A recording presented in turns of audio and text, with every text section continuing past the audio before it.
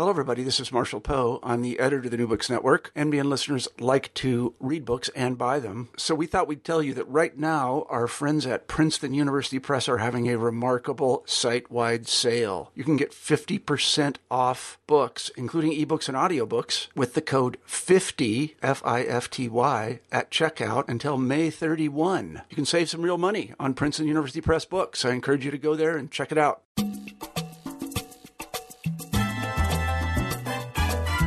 Hello and welcome back to New Books in Latino Studies. I'm David James Gonzalez, the host of the channel, and today I'm speaking with Ignacio M. Garcia about his new memoir, Chicano While Mormon, Activism, War, and Keeping the Faith, published by Fairleigh Dickinson Press in 2015. Dr. Garcia is the Lemuel Hardison Redd Jr. Professor of Western and Latino History at Brigham Young University in Provo, Utah, where he teaches courses on U.S. history, Latino history, Latin American history, and historical methodology. Dr. Garcia is also the author of several influential books on Mexican-American politics and civil rights, including White But Not Equal, Mexican Americans, Jury Discrimination, and the Supreme Court. Also, Viva Kennedy, Mexican Americans in the Search of Camelot, and Chicanismo, the Forging of a Militant Ethos Among Mexican Americans, and also United We Win, The Rise and Fall of La Raza Unida Party. Dr. Garcia has also published a biography of the very influential Mexican-American civil rights reformer Hector P. Garcia, and he has also most recently produced a local sports/historical community study of San Antonio entitled When Mexicans Could Play Ball, Basketball, Race, and Identity in San Antonio, 1920 to 1945. Ignacio, welcome to New Books in Latino Studies. Well, thank you very much, David. Thank you for having me. I appreciate it, yes. And I was wondering if you could begin our discussion. You know, this book is about you. It's a memoir. But if you could kind of give us just a, glimpse into who you are and a little bit about your background to get us towards that discussion. I wonder if you could start us off in that way. Sure. I was born in Nuevo Laredo, Tamaulipas, and my parents came to the States in the early 50s when I was a young child. They were sort of the wave that came after the deportations of Operation Wetback. Mm-hmm. And I grew up in San Antonio, Texas. I went to Sidney Lanier High School, then went into the military, came out, went to a small university in Texas, Texas A&I University, which is now Texas A&M University. Mm-hmm. It's followed up by one of the big fish in Texas. And then I studied journalism, was a journalist for a number of years. I covered the Central American Civil Wars, went to Lebanon during the Civil War there, and a number of other things. And then one day I decided that I really wanted to be an academician, that I wanted to go into history. Went back to my PhD at the University of Arizona, taught for 3 years at Texas A&M Corpus Christi, and then was hired here at Brigham Young University, and been here 20 years. Mm-hmm. And so I grew up, very much Mexican-American. Then I became a Chicano in college and remained so since then. And so that's sort of a quick summary of my life. The other big part, of course, which is part of the novel, of the memoirs, of course, are I'm LDS or Mormon, right, and have been since my mother got converted when she was 15 and baptized in un rio, in the river in Monterrey, Mexico. And so I myself found the religion when I was about 15 years old, right, and have been LDS since then. Great. And that gets me right to where I wanted to start our discussion, and what is really at the the center kind of what is it? It's not a tension, but it's a seeming paradox, and that is the two identities or two. I mean, all of us inhabit a number of identities, right? But the two of them discussed in this book primarily are that of being a Chicano and a Mormon. And those are two identities that are seemingly incongruent and conflicting, I think, to the public at large. Those both either within or outside of the Mormon Church, or those within and outside of academia. And I wonder if you could comment just initially, why do you think that is? Why is it? Why does saying one is a Chicano Mormon? Why does it strike people as odd? Well, I think for one is that one looks at Chicanismo as a militant faith among our Latino or Mexican American experience, and then most people recognize that the Mormon Church has been perceived as a very conservative and has been a conservative institution, and it is, America's religion. It is right. founded in the country, and so there's a sense that Mormonism represents a lot of things that we Chicanos may have been battling against. And so I think there is that, and I confronted in my early years before. It was interesting. I confronted this sort of shock and the sort of critique when I was in the Chicano movement, who thought that a Mormon couldn't be a good Chicano. So I had to prove that I was a good Chicano activist and then scholar. And then I had to deal when I sort of came into the Mormon world, especially in the academy, was that could I be a real solid Mormon if I had all these ideas and if I was a Chicano? And so in an interesting sense, I've had to prove myself to both communities that are dear to me, mm-hmm. but they've made me who I am, in that sense of struggling.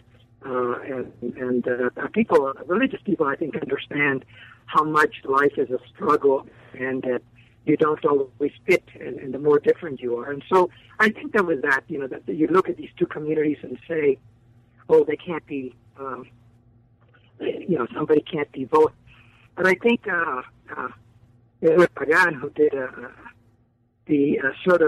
intro to my book, mm-hmm. lays out in very wonderful detail and discussion how that happens and what it has made me. And then, of course, the rest of the memoir deals in part with that tension.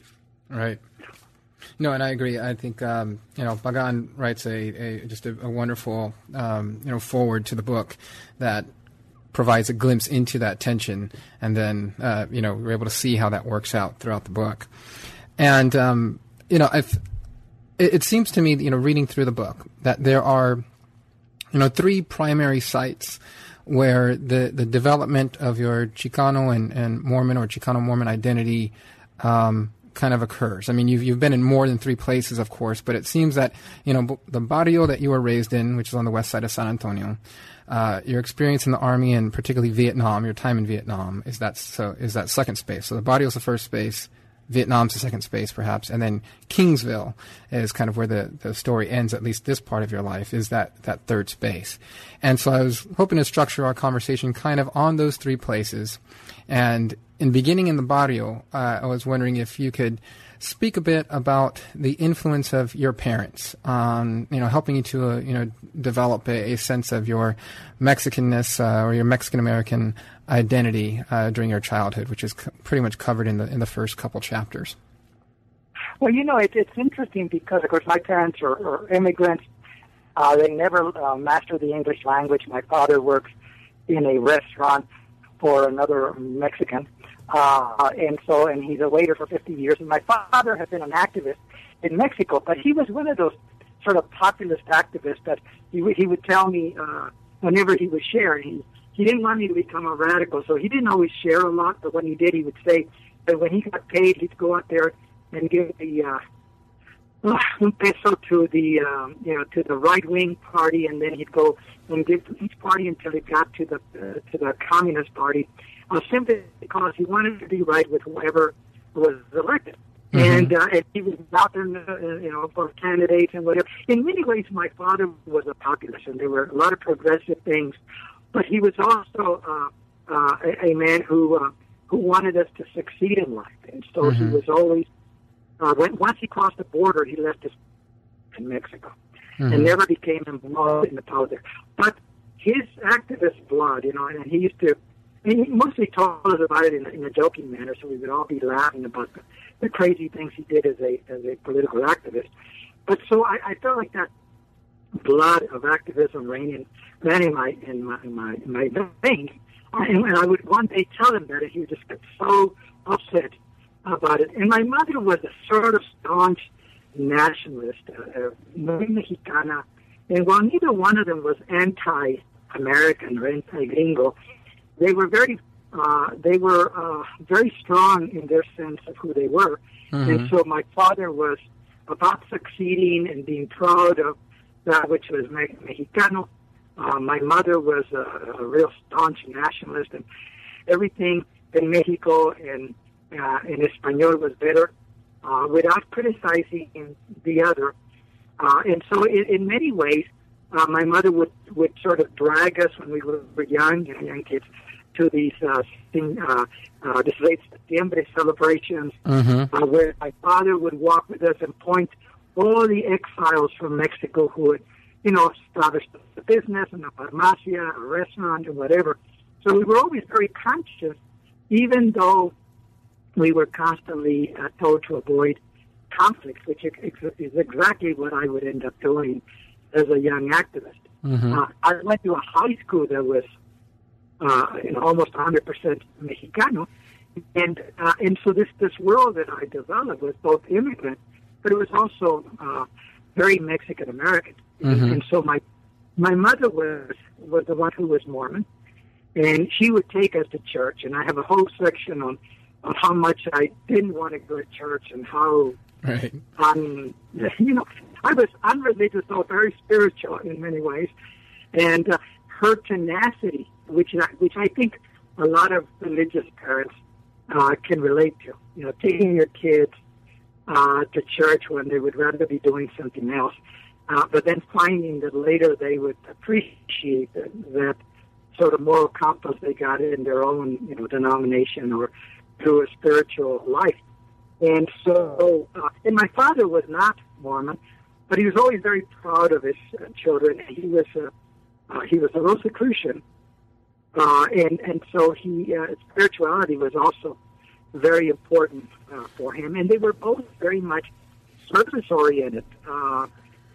And what I didn't always realize that early on, it was when they were both later on in their years, and my father died, and I saw this incredible number of people talk about his service, and my mother, when we took her from San Antonio to go live with my brother in Tucson, I also found out so many people talked about all these little things of service and all the things when my parents had been there to help them, to defend them, whatever. And so I think they were very important, though I didn't always appreciate it when I was growing up, as most young people. Right. They don't appreciate, Mm-hmm. There was a lot of tension. And early on, I, like many others, I was conscious of being Mexicano, but I also wanted the American reality. Right, right. And so that, but I think they kept me grounded in many ways to who I was. Yeah, and you mentioned that your father, I believe, you credit him, somewhat apolitical after he immigrated, right? That he was really instilled within you the love of Mexican culture through Mexican cinema and television, writing, things of that sort. Is that right? Oh yes, my father wanted to be able to do all those things, but as a waiter, never being able to afford it, had a second-grade education in Mexico. Nonetheless, he loved the idea of accomplishment, and I think sometimes he vacillated from being a populist to being a bourgeois in thinking. But in that tension, we were exposed to political magazines. I used to read El Siempre, which was a big political magazine in Mexico. At first, I would look at the back because there were some pictures of some very beautiful women, mm-hmm. Young ladies, and none of the cheesecake variety. But there was and then eventually I started reading. And while I could not always understand, because my Spanish, as good as it got, was at that time not very good, but I just loved the whole idea of writing about politics and, mm-hmm. and struggles and philosophy. And so I always remember that being a big part of my growing up. Neat, yes. And staying in the barrio, and moving maybe a bit. We have the influence of your parents, but you also state that, and I think this is in the foreword and it's of the book, and it's reiterated throughout, that your core values were learned in that small Mormon church on the west side of San Antonio. And you refer to the type of religious environment, and it's both a religious and cultural environment that you were raised in there in the San Antonio barrio as barrio Mormonism. Can you discuss that, what you mean by that, and what those experiences entailed? Sure. In a way, the little ward, we call them wards, branches, congregations that I went to, was right deep in the west side of San Antonio. And so people there had been converted to the Mormon gospel, but there was so little influence from the outside. What we had was a few of the texts and a few of the teachings that had been taught. And so much of what the leaders of that small church did was they sort of navigated the challenges that confronted us as people in the barrio, poverty, discrimination, although we didn't talk about it in that sense, and identity. And so in many ways, what really impressed me initially was how these people made it work. They created an environment in which we felt secure, in which we were able to feel secure about our own identity. And it was interesting because there was this constant tug between the American influence and the immigrant influence, and I saw people, sort of deal with it. They also taught me the kind of religion that is sort of religion on the ground. What Cherry Moraga used to say, she called it the scholarship of the street. That is that I learned that religious principles were to be applicable to our daily lives in terms of dealing with other people, in terms of being charitable, being serviceable. We were not into a lot of, in-depth doctrine. We didn't know it. We didn't have the books. We didn't get our manuals on time. And so much of that was people taking a few core values that were contextualized within living in a barrio environment and making it work. And I think that's where I learned to be compassionate, to be charitable, to be proud of, because the pride of who we were came in the fact that God had made us this way. Mm-hmm. So if God had made us who we were, Mexicanos, Latinos, whatever, then there must have been a value. And if there is some value in it, then we have to do something with it. And so I think that, and I think the ability to survive San Antonio and the west side of San Antonio and the problems inherent in what was a barrio that was poor in many ways. And so I think that barrio Mormonism is a barrio, I learned a theology of action, of work that would serve me well when I myself would one day sort of lead a congregation. Right. And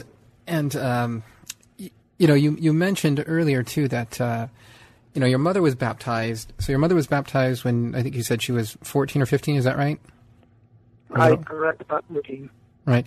And then, but you, so you were she raised you going to church, somewhat, I think you said a little bit against your will at times. You said you're very spiritual, but didn't always want to, walk the 3 miles to church and back.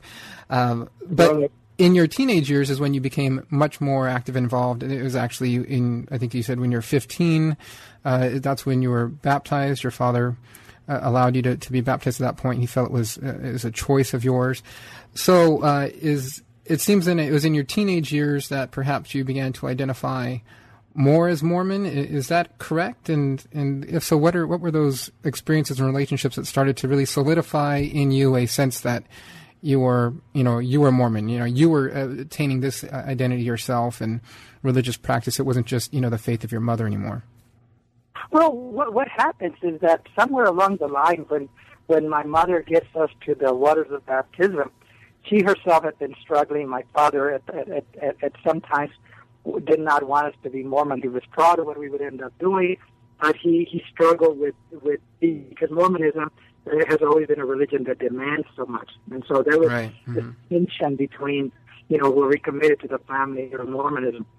And so when we got to the waters of baptism, my mom took hiatus. She took a vacation, and so she stopped going to church. And my oldest brother and Misha. So I was faced almost shortly after I sort of became converted. Not only baptized, but all of us in religious entities have to become personally converted. Once I sort of said, okay, I like this. Then my mother stopped going, and so if I was going to go to church, I had to get up and do it. And so then, being there, I began to find mentors and people who understood, because there were a lot of split families there. There was a lot of families in which only part of the family was Mormon. And so we sort of became closer to each other. And so I found some mentors, men and women, who took me under their wing. And then I just started participating in everything. I became one of these joiners and began to develop my own spiritual experiences, began to look at the way people acted, what they did, and came to admire role models. And many of my role models were very working class individuals who gave a lot to be able to remain active Mormons. And so I think I was one of those young people that got this sort of fervor of religiosity, and I was, as I talk in my memoir, I was into everything, and I was at church almost every night. Right. Interesting, however, that at the same time going to high school, where there were rumblings of activism, that again, what helped me was that all of this Mormonism, all of these traits and things I was learning, made me a bit more articulate than a lot of kids in the barrio, made me better organized, gave me less fear of standing before groups or passing out pamphlets or flyers for the movement, or simply engaging in conversations. And so the interesting thing about my Mormonism is it evolved at the same time that I was evolving in terms of the consciousness of who I was, which was a Mexican-American in a predominantly Mexican-American school where so many of the limitations were very obvious. And so in some ways, if somebody said, how could you do that? Both is because they sort of grew together. Right. And that, I think, helped me more so that if I go on with one, predominantly one view or one part of my life, but they sort of grew together. Right. And those issues that were sort of revolving around us in the west side of San Antonio were issues that I could explain through my religiosity. I could explain, at least in my limited mind, racism, discrimination, a sense of identity, the struggle for others. All of those I was defining both as a young high school kid, but also as a religious young man. So that coming together, the skills of the church, the commitment, I was the person that said, I would do this, I would do it. Right. And people began to say, yeah, he will. And so those skills helped me to get near to some of those who were the student leaders, even though I was not myself a student leader, but I was able to be mentored by them because I was the dependable guy. I was this weird Mormon kid, but he's dependable, and he's totally committed to this activism. And so, wow, we got to keep them with us. Was the kind of thing which served my purpose in learning. Your comments about how the two identities really grew together is really fascinating and interesting to me. Reading, my academic career has had me read a lot on the process of identity formation, and there are different analogies or that scholars use to try to explain how identity forms, and a lot of them seem to insist whether it's on this premise of there's like a series of concentric circles or there's some type of foundation or building analogy that one identity, and this isn't all scholars, but a number of things that I've found, a number of studies that I found, or kind of theories, push that there's one identity comes to form like your basis, and in some ways that then other identities are then built on or added to or taken away from, and identity of course is a process, but generally as I hear it explained, it begins with one thing and then it kind of grows and moves on. And so it fascinates me about what you've stated here is that these two seemingly again disparate identities or conflicting identities really develop together, both due to, your parents, but also the place, the body you grew up in, and then those people that you're around you. So really it seems that... The other thing, if I may interrupt, David, is that I also confronted the struggle within my Mormonism. That is, we were predominantly Mexican in my church, but we were connected to the larger church. And so in many ways, some of the tensions and also some of the perceptions were based on my own relationship to the non-Mexican members. So, right. That was also in a way bringing these two experiences of mine and bringing them into focus by having to deal with Mormonism outside the Latino or the Mexican church. Mm-hmm. And, Mormonism, I think like many institutional religions, is viewed as, inherently and strictly patriarchal. However, in your, in your memoir, you mentioned that while, there are a number of, as in church lingo, we'd say, brethren or priesthood members that you looked up to and aspired to be like, there are also quite a bit of, female and sisters in the church that really were, very important and central in your process of your spiritual growth and your development. Could you talk a little bit about, just some of those women, some of those people, what they did for you, what they taught you? Okay. Most, Latino or Mexicano or religious people, especially in groups that are smaller, were smaller among Mexican Americans, will probably resonate with this or can understand that women are such a big part of all Latino entities, especially before they become very structured and very rigid and centralized. And in my little church experience was, if the women did not do this, that we would not have a church. I mean, I remember the most important scriptorian in our congregation was a woman. And I remember that in one time some church sort of male leaders come to her and say, Sister Zacarias, can you explain this scripture for us? And to me, that was a very powerful thing. I also, in our youth program, we always had trouble keeping the men to lead, Mexicano men who were struggling with their jobs and whatever. And men are men in church. And so seeing the sister take sort of over the youth program and make it run, and so I learned to see women as leaders quite early in my life. Their faith, their strength. The woman that got me reading, or the person who got me reading, was a woman who gave me my first novel.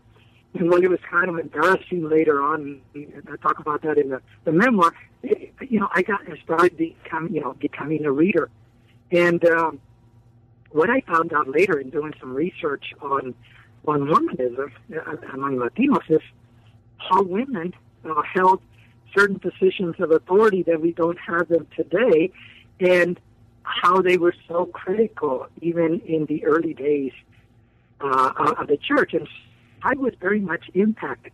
I also believed, and I always wanted to be this fire and brimstone preacher. For a time, I wanted to be a preacher. And it turns out to be that I never did. I sort of took the more compassionate, I don't want to use the term nurturing because it has its wrong connotations, but I saw them strong without the fire and brimstone sermons. I saw them as leaders without having to have the title. And to me, again, that speaks to my own reality of being in service and providing leadership without necessarily the title. And real leaders are those who are natural, who are organic. And what I saw in my growing up years was that the majority of the organic leaders were women. And that has helped me. Now, was I a great feminist, at the time or whatever? No, but I never doubted that they could lead, and I never had a problem with women leading or instructing me or even chastising me, because I grew up in an environment in which women counseled me and women led me, and I learned from them. And so that was a wonderful experience. And I think sometimes I see that in Latino wards, and when that happens, these wards run better. And when the men become rigid and a situation has to centralize, I think sometimes women lose out in that. In fact, they do lose out in that. Mm-hmm. But so I had this privilege of growing up with powerful women. And of course, my mother was a powerful woman, and those who read my memoir will realize that my wife was also a quite powerful woman, and so I think that was very good for my learning.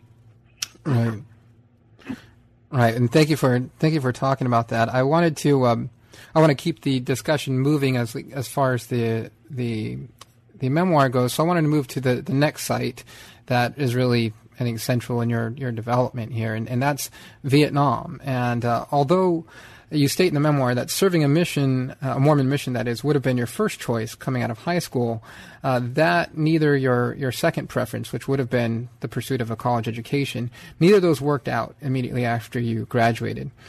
So then enlisting in the Army at the time of Vietnam presented a way out of the barrio, and also provided you with your first sustained experience of life beyond both the comfort and confinement of barrio life. So can you discuss a bit about your experiences in Vietnam, and how growing up in the barrio both helped you, but in other ways, so it prepared you in ways, but in other ways you were completely unprepared for it. Of course, what you experienced beyond its confines. Well, the thing about it is that I wanted to see the world. There was still part of this idea of transcending the barrio. I would come to appreciate. I was accumulating wonderful things about the barrio, but I would have to come back later, and we can talk about that later. But the Army was a great experience for a number of reasons. One, it did give me that sort of chance to go outside the barrio and eventually outside the United States. It also got me to the point where I was having to defend my two realities, being a Mexican American, a Chicano, and being a Mormon. And that was not the place where either one of them, at least in my situations, was something that was quite popular. So I ended up having to defend myself as who I am, my sense of identity, and also living my moralities when I was very detached from the church. And I remember that, when I was out, I never really attended a white Mormon entity. And so I found that the few times that I had in my Army assignment, I was not near any place where there were Mormon congregations. And the first two times that I did, I found it totally awkward. And in a way, it forced me to say, what are your core values? So I think in terms of saying this doesn't feel as welcoming as it should be, and part of it was my own reaction to it. I'm not trying to blame anybody. I just didn't feel the same sense of warmth that I had growing up in my own church. Mm-hmm. So I then had to say, well, am I Mormon or not? And so sort of double down on my beliefs, on my tradition as a Mormon, and but also being challenged in the Army of whether I could maintain the sense of morality that I had developed as a young man. My story is not of someone who grows up religious and then leaves, but one is who grows up religious and then fights like hell, if I use that word, to maintain himself within that. At the same time, I had to learn not to be judgmental, and to learn that the world was big and that it didn't necessarily function like I did, and that it didn't have to. And I remember the most religious, spiritual person I've ever met to this day was a Seventh-day Adventist, a young black soldier who taught me a lot about humility and not judgment, and also was the first one to point out that, Mormons had a tradition of that some of their traditions, particularly related to African Americans, were not the best. And it was confronting to say again, you're being challenged. How do you come to grips with it? And Vietnam was a place where, in many ways, I put all of my skills and learning from the Mormon church. I was efficient. I became immediately head of the emergency room and the dispensary where I worked. I organized. I stayed out of trouble, which that part of my morality helped me. Right. Because so many soldiers got into trouble with drugs, they get venereal disease for going out to the bars. Mm-hmm. They were inefficient. Vietnam was an incredible place of both in the positive and the inefficiency. Positive, I mean, as people grew up and took responsibility. So, and it also brought into my mind the questions of war and peace, and also the Vietnamese and how they were treated by the Americans. Mm-hmm. And so I had to sort of look at that, and my own experience helped me to relate to these Vietnamese workers in our compound. There's so many things that were testing my own reality of being Mormon and Chicano, and also expanding, because I really had to go beyond the Chicano bubble and beyond the Mormon bubble to be able to adequately apply those things that were dear to me in my life. But now they were an expanded view of both Mormonism and Chicanismo or Mexicanismo at the time. And so, and I went through the first love there, which is a growing experience for anybody that remembers their first love of their life. And all of these things come into play. And so, for me, it tested again my Mormonism and my identity as a Chicano. Even though, as I say in my memoir, there were moments when I would say, okay, I'm out of the barrio, I'm not a Chicano, I'm a man of the world, Mm-hmm. and to try to get this, because the world is very inviting in that sense. Mm-hmm. And it's easy, and particularly Western thought, where you are not an ethnicity, you're an individual, you're a man, but at the same time, even those sort of thoughts and ambitions always collided with who I was. And so I would temper, and then I would find ways to bring it home. That is, expand who I was, but never leave the core values, of that. And it taught me to be a leader. I had to be a leader. So there were a lot of positive things, while at the same time being so much against the war and seeing how much damage and wrong we were doing there. Mm-hmm. It created a sort of very conflicted view of American society. Mm-hmm. And so I think that was what both the Army and Vietnam did. I mean, you're thrusting this Mormon and Chicano kid into a war, into and seeing the conflicts of African Americans, and seeing the conflicts of white soldiers, pro and against the war, seeing Vietnamese there. It was quite an experience to see that, and keeping journals, I think, helped me, right? Because I had to evaluate and constantly think about. I mean, as I read back, they sound so naive and ignorant and misguided at times, but they were important in the process of my own thinking. Right. And I think,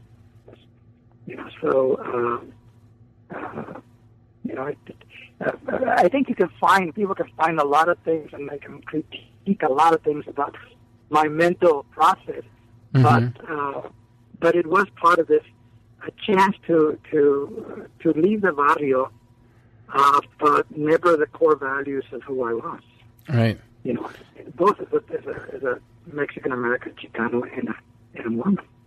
And you know what? As a religious person, I think it was there where I realized that there was something bigger than just my own religious denomination.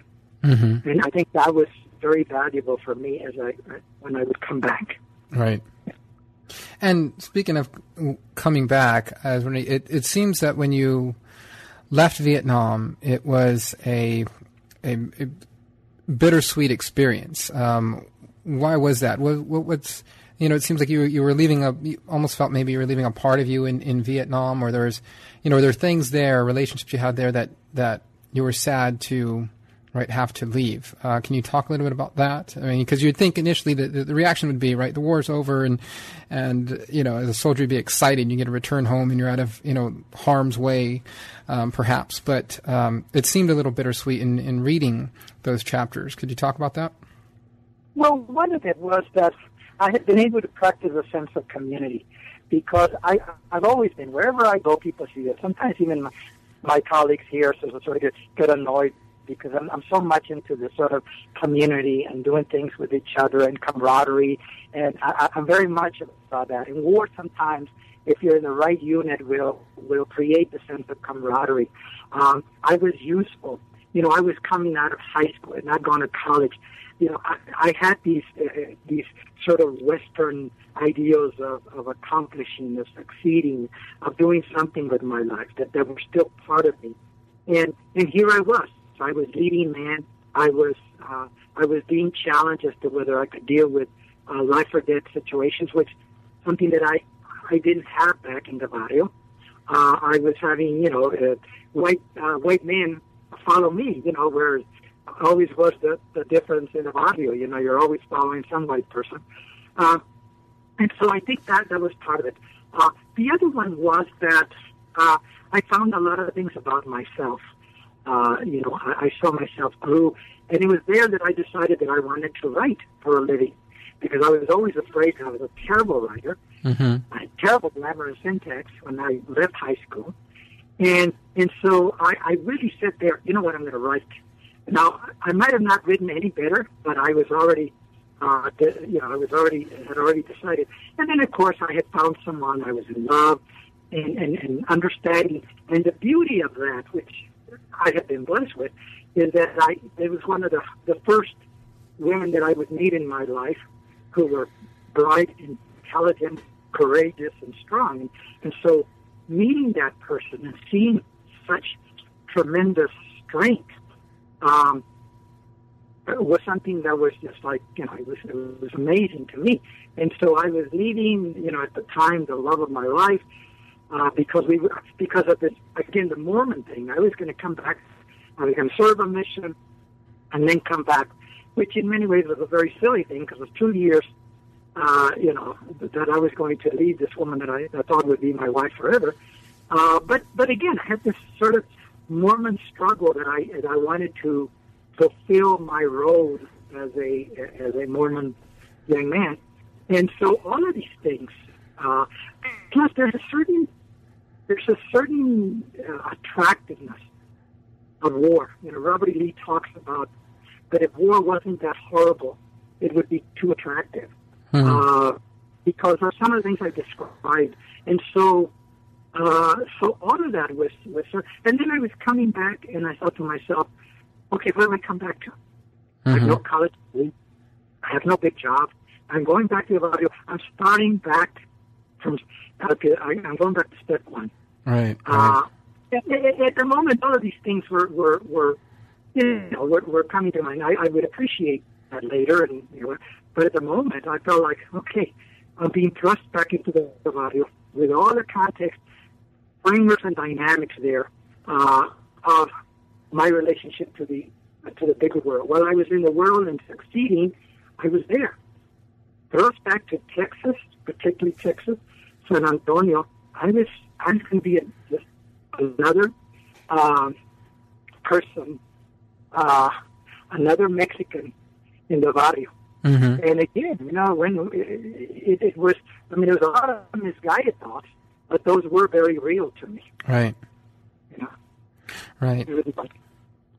And so you came home. So you came home and you returned to the barrio in San Antonio. And there, surprisingly, even though you had, other plans of, as you mentioned, serving a Mormon mission and marrying, the love you had left behind in Vietnam, you actually ended up meeting and courting and marrying who actually became your wife, Alejandra, and then decided to pursue your college education, which you did at Texas A&I University in Kingsville. So you make this move to Kingsville, which is still in Texas, but although this is a very different type of Texas, right? This is another Texas that you had very little preparation for.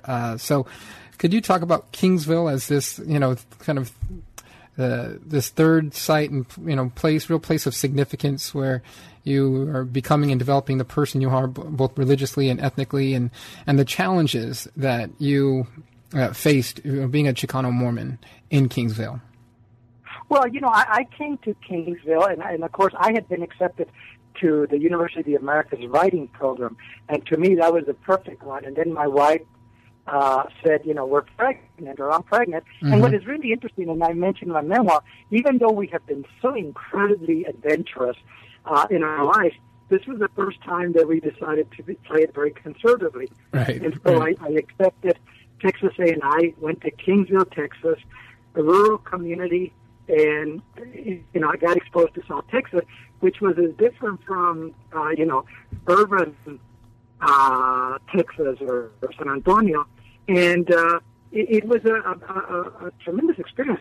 There, three reasons. One was this was my first experience when I went to Kingsville and went to a church that was sort of integrated, mm-hmm. where I ended up being in conflict directly and strongly with some of my white brothers and sisters, mm-hmm. where I was looked upon by conservative leadership, except for my bishop, who was actually quite liberal, but everyone else in the higher structures as being some student radical, because I became active in the Chicano movement. And so it was the first time that I confronted that institutionally. Other times there had been, thoughts, ideas, I knew it was there, but it was there in Kingsville, where again I had to question my faith and wonder, do I believe in this enough to put up with this kind of challenge? But it also taught me, and I didn't appreciate it fully until I left, that I had to be more open about who I congregate with, and that mm-hmm. people of faith don't all necessarily think alike, and people of faith can also be nasty sometimes. Right. And we can hurt each other. And of course, I was naive. I had this notion that all good religious people will hear the message of compassion and civil rights and whatever, and jump into it and say, hurrah, hurrah, let's go. Yeah. I learned that there were great people. They happened to be very conservative politically, in a very divided community. And so it was a real challenge to my, again, core values. What do you believe in? How much are you willing to abide by them, despite the tensions? The other thing is that Kingsville was fantastic because the Chicano movement was in its heyday in Kingsville. Mm-hmm. And much of what I was introduced to, the Chicano scholars, particularly people like Octavio Romano, as we were reading his material, who was one of the Chicano intellectuals, one of the precursors intellectually of the movement, allowed me to look at my own life experience and make sense of it. Mm-hmm. I knew there was discrimination. I knew that we were struggling. I knew there were things, but he helped me understand through reading his material what it all meant. And in a funny way, because he was such a strong advocate of one's identity and culture, that it made me reaffirmed both my Chicano and my Chicano Mormon culture, and got me. And so while I was estranged to a certain extent from the local congregation, in fact was sort of not active for a whole year,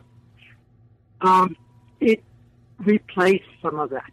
So as I talk in my memoir, the political meetings at night sort of replaced the firesides I used to go in church. Mm-hmm. proselyting for the La Raza Unida Party sort of made up for the lack of missionary proselyting that I could have been doing, or home teaching, or that kind of stuff. Right. But in the process, sometimes we talk about how our identity is maintained not only by what we do, but how people react to us. Right. And so my Mormonism was again being called into question, and whether I could be a good Chicano activist as a Mormon. Mm-hmm. And so I set out to prove that I did, and in doing so went back and reaffirmed that, yes, these things I do and these things I don't do. And so forced me again to look at what I wanted to believe, how I wanted to be, what kind of person I wanted to be. And so I got to know many of the leaders in the Chicano movement, both in the local and sort of national level, and got to understand that whenever we learn something or confronted by something, we pick and choose. Now that's not always good for the political party or for the ideologues, but that's what most of us do. Mm-hmm. And so confronting the two challenges again in such a way made me begin to choose that which I loved about my Chicanismo and that which I loved about my Mormonismo, and then which I didn't. And defined in a way that earlier experience had not, to becoming was, the sense of service, the sense of commitment, these things that I evolved because I had to live them both in conjunction with some activists and also against the grain. I remember one time when we were campaigning, and the fellow that I was with, we were driving, and he would stop and tear down signs from the opposition. And I would say, that's not who I want to be. Right. I believe in what I'm promoting.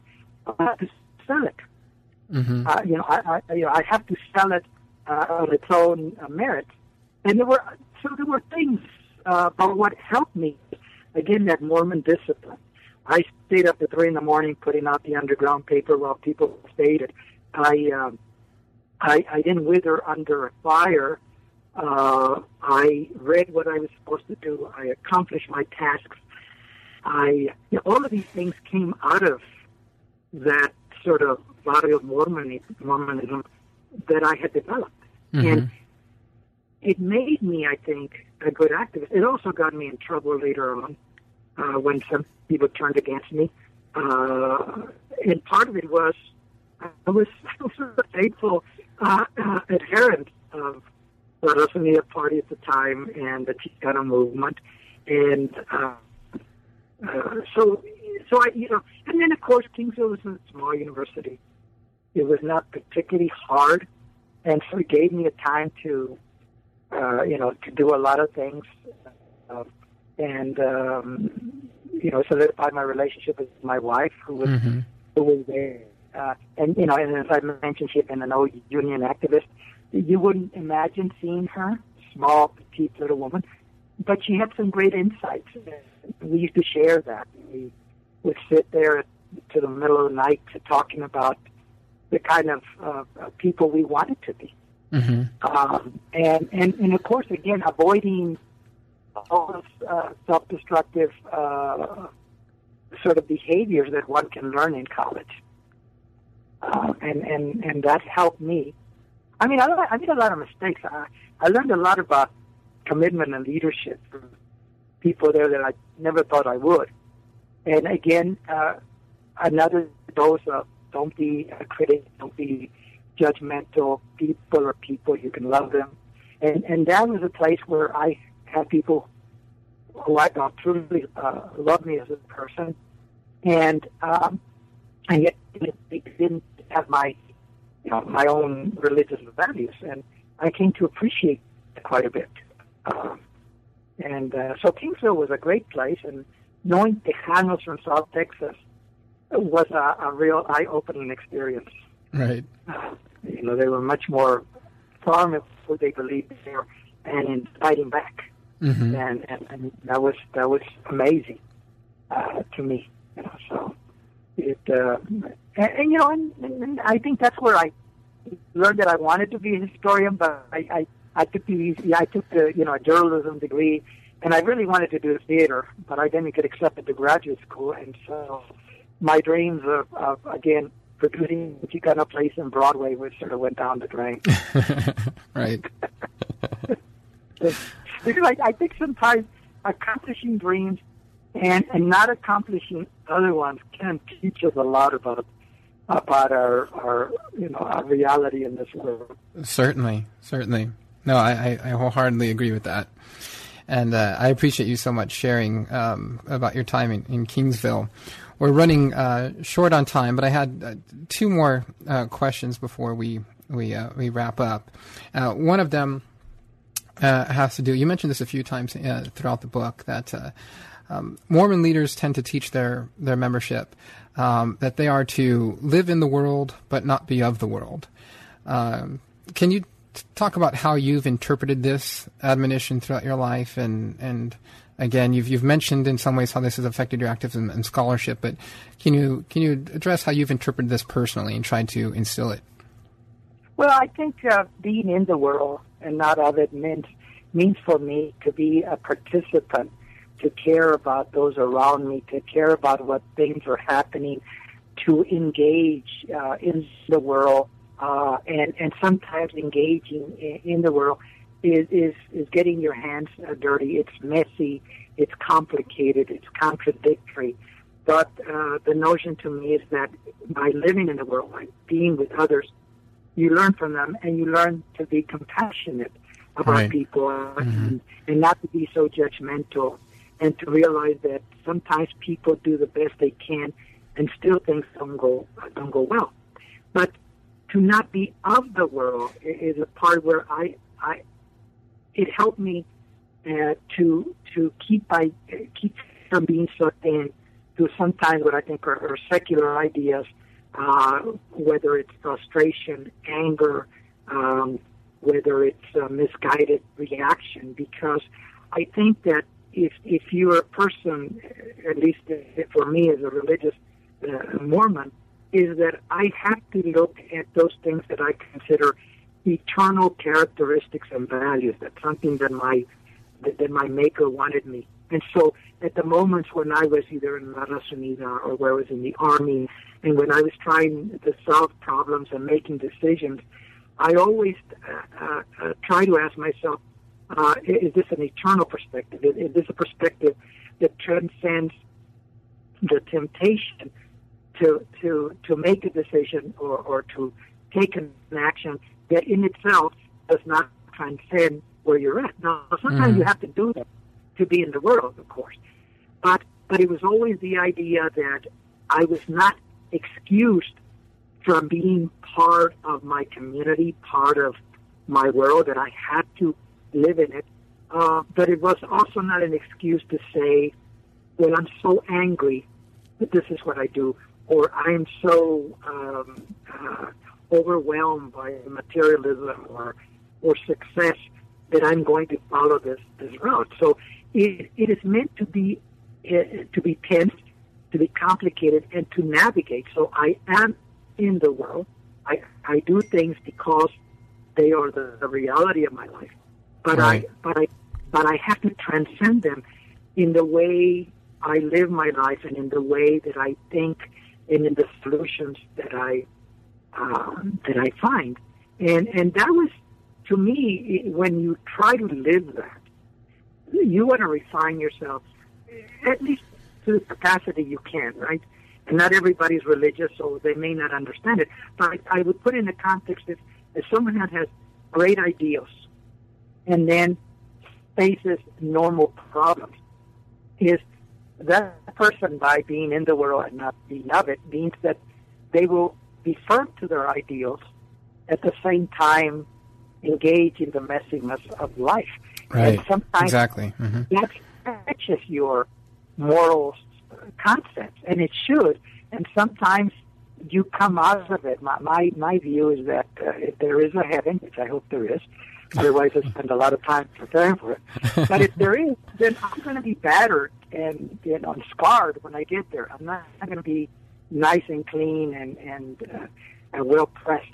That's my view of the eternal of life, and so that's how I try to deal with that. Great. That's I think you put it very succinctly and at the same time eloquently.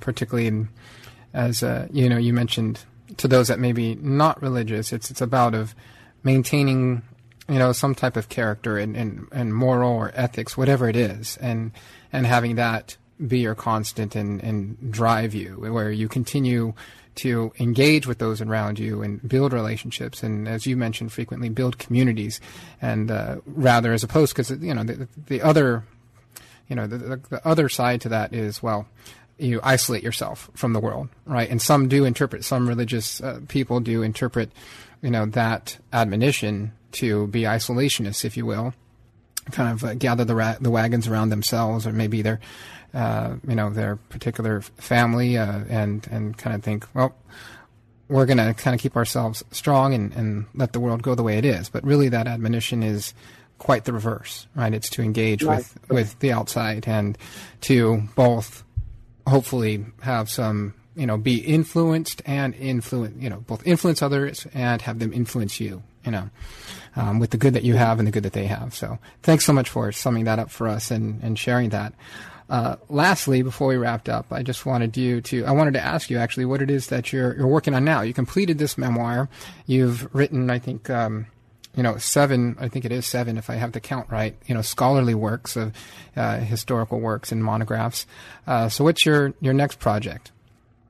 Well, I'm doing two things. One is I'm going back and I'm reworking my first book and going from a history of La Raza Unida Party, which sort of transcends. It's a work that attempted to say a lot about the Chicano movement, to actually coming back and writing. And I always thought this for years, that I would come back and write my definitive, not the definitive work, but my definitive work on the Chicano movement, taking a lot of new scholarship and having the time years later to go back and to look at that period of time and to give it a sense of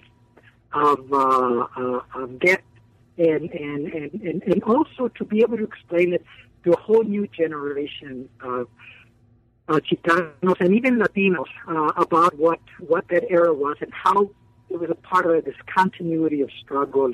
And so that's going to be, I think, the final scholarly work that I do. At the moment, however, I am finishing off. I was asked if I would be willing to do a screenplay of my last book, When Chicanos Could Play Ball, and it has been fascinating because I've always believed that you got to step out of your box periodically to do something, and you appreciate those who actually do it all the time. Plus, it makes your mind grow. And so I'm having a lot of fun. Wow. I hope my department chair doesn't hear this. Just kidding. But I'm having a lot of fun because what it is I'm learning a new genre and appreciating the fact that in film, you try to tell the same message but in a different way and sometimes with different characters. So it's been very interesting because as a historian, I always hate these adaptations. I'm the first one to point out that's not historically correct. That's totally magnificent. And people hate watching movies and plays with historians, because of that. Right? So it's been interesting. It's been interesting, and it's kind of and maybe it's my way to come back and spite those people that made a decision not to accept me into a theater program. Maybe it's sort of hidden thought that I would get back and prove to them that I can write. So, but it's been fun during the summer. I've been doing research for the other, but spending some mornings doing that. And I do plan to follow up with some other works, but I think the biggest scholarly work is going to be to revisit and bring in all the new material and re-interview some people, 30 years later and how they feel. And so my original work was United We Win. Right. This one, tentatively, it may not stay there, is United We Won. And to talk about it, I think there's this sense that the movement failed, Right. And there's a lot of very pessimistic. And of course, things have not totally changed, and of course, some things have gotten worse. But if we don't appreciate our struggles, then we end up reinventing things. And so my thought is to a new generation to say, yes, things are bad, and yes, you should struggle, but look at this and appreciate that, and then go on and do your struggle. And so that's my work, and hopefully in some ways I also bring the story of people of faith within the Chicano movement and how critical they were, and to understand their faith, not just the political way, but also in terms of how it was transcending, but they were living in the world while not being of it. Right. And so that's part of this grandiose dream to sort of my last work. Mm-hmm. Well, thank you for sharing information on those two projects. Both of them sound fascinating. And again, thank you for coming on to New Books in Latino Studies and sharing your time with us and talking about your memoir, Chicano While Mormon. I encourage our listeners to go out and get the book and read it, or encourage your libraries to stock it and share it with others. So, Ignacio, thanks again for your time. Thank you very much, David. Thanks for tuning in to New Books in Latino Studies. I'm David James Gonzalez, the host of the channel, and I hope you've enjoyed my conversation with Ignacio M. Garcia, author of the new memoir, Chicano While Mormon, Activism, War, and Keeping the Faith, published by Fairleigh Dickinson University Press in 2015. If you'd like to get a copy of the book, you may do so by following our link to Amazon on the page. Also, if you'd like to reach us, you can send us an email to newbooksinlatinostudies@gmail.com or connect with us on Facebook and Twitter. Thank you.